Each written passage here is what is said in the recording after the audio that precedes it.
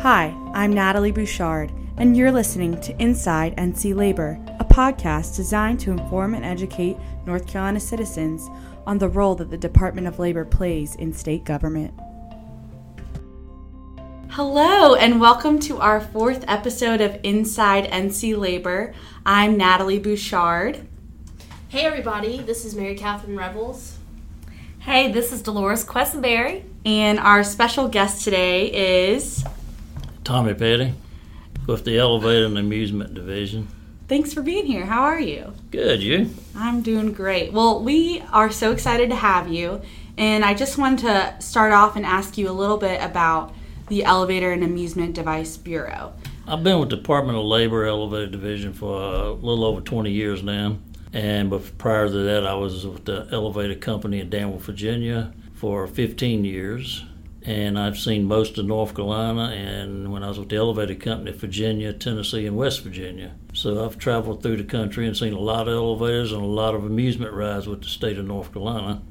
And we also do ski lifts in the mountains, which a lot of people don't realize that they even get inspected. A lot of people don't realize amusement rides or elevators get inspected, except for this commissioner's picture hanging in the elevator that everybody gets to see. Mm-hmm. We inspect approximately 23,000 elevators a year and approximately 7,000 amusement devices and about 50 tramway devices. When you talk about the Elevator and Amusement Device Bureau, I know you elaborated on that a little bit, but North Carolina does things a little differently than other states, you could say.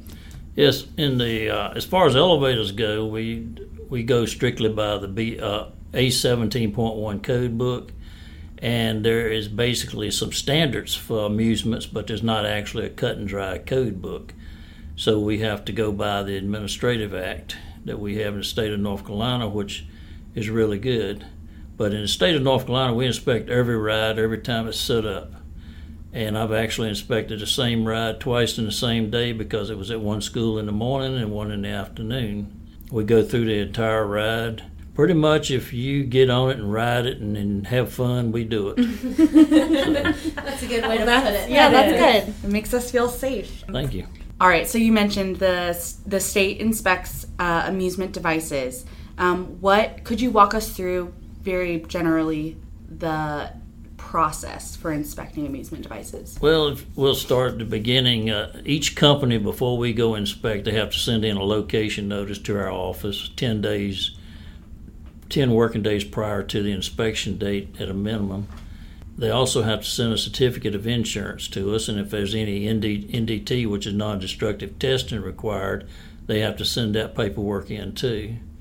And once the date comes for the inspection team will show up, depending on how many rides as to how many inspectors will be there. And each person or two people are assigned to each ride. And they start at the beginning looking at the fence, checking the interior, checking the electrical, checking the mechanical parts, checking every nut and bolt, R-key, screw, whatever's holding that ride together, check for sharp edges, anything that could injure somebody, seat belts, height requirement signs, training records for the operator, maintenance records for the ride. We go through everything you can think of for that ride before we put a sticker on it and let it run. So, Tommy, is there typically a timeline of how long that takes generally, or is it just dependent on the ride? Well, some rides take longer than others, but as a general rule, our theory is that it takes as long as it takes. Well, I want to transition a little bit. I know fair season is a crazy time of year. And at the North Carolina State Fair, we have the State Fair Flyer, which is essentially a ski lift that goes across the midway. And you all mentioned you inspect the ski lifts in the mountains as well. So yes. How kind of do those two compare? There is a code book for ski lifts or tramway devices. Mm-hmm. And you have a couple of different height requirements as far as a seat off the ground, and you have to latch the lap bar on a lift that's used like at a fair, whereas compared to a ski lift, at this time there's no requirement to lock the lap bar because people are supposed to be experienced skiers that's riding it so they can raise the lap bar up when they get to the top and go out. But a lot of times at your fairs, you'll get families, little children, senior citizens, that some of them may have never rode a chairlift before. Mm-hmm.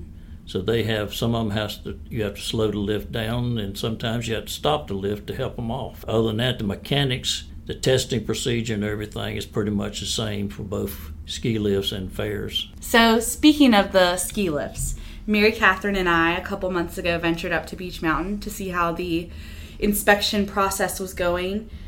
Just wondering, are there any updates on that, and how was that whole experience? When both of y'all was there, we was doing a new inspection on one of the 2 new lifts that Beech Mountain put in this year. They took 2 old lifts out and put in 2 new ones, and everything as far as the testing procedure went good. They had some minor things that they had to correct and get done before we could pass off on them. And then we had one lift that it took us to almost Christmas before we got it passed. But that was because they put a new drive system in and they was having issues with getting it working with the existing equipment. But after that, everything's been open and everybody should be doing good at the mountains. The only problem they had is when they had all the snow up there, the people had problems getting there, and the vendors bringing the food and everything had problems getting there. Mm-hmm. But they was able to make it work. So Tommy, I think there was something interesting about the Beech Mountain ski lift in particular. So do you want to elaborate about that? On the number 5 lift, which replaced a detachable lift, which is unusual, but it was one of the older versions. It takes a lot of maintenance. But they put in the new lift there, and they're using a conveyor loading system where you step on a conveyor belt, and it's timed with the drive of the lift, and the chair comes around, and the conveyor belt moves at the same speed the chair is moving.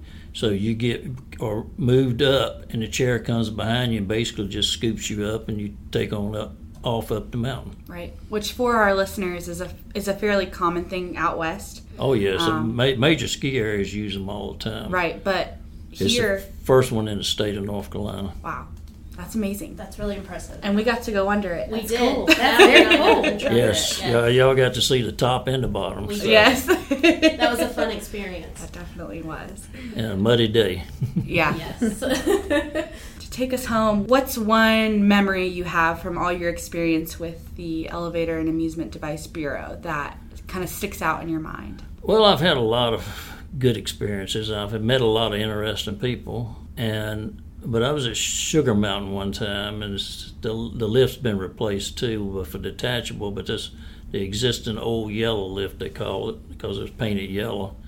But it was an old drive system, and it moved real slow for us to inspect it. But when we left the bottom, it was decent weather, so I didn't carry anything real heavy with me. And by the time I got to the top, my mustache had froze. So it was an experience that time. I learned a valuable lesson: carry all your clothes you got with you. That's our episode, and thanks for tuning in, everyone. We'll see you next time. Thanks so much for tuning in, y'all. Remember, your safety is our priority.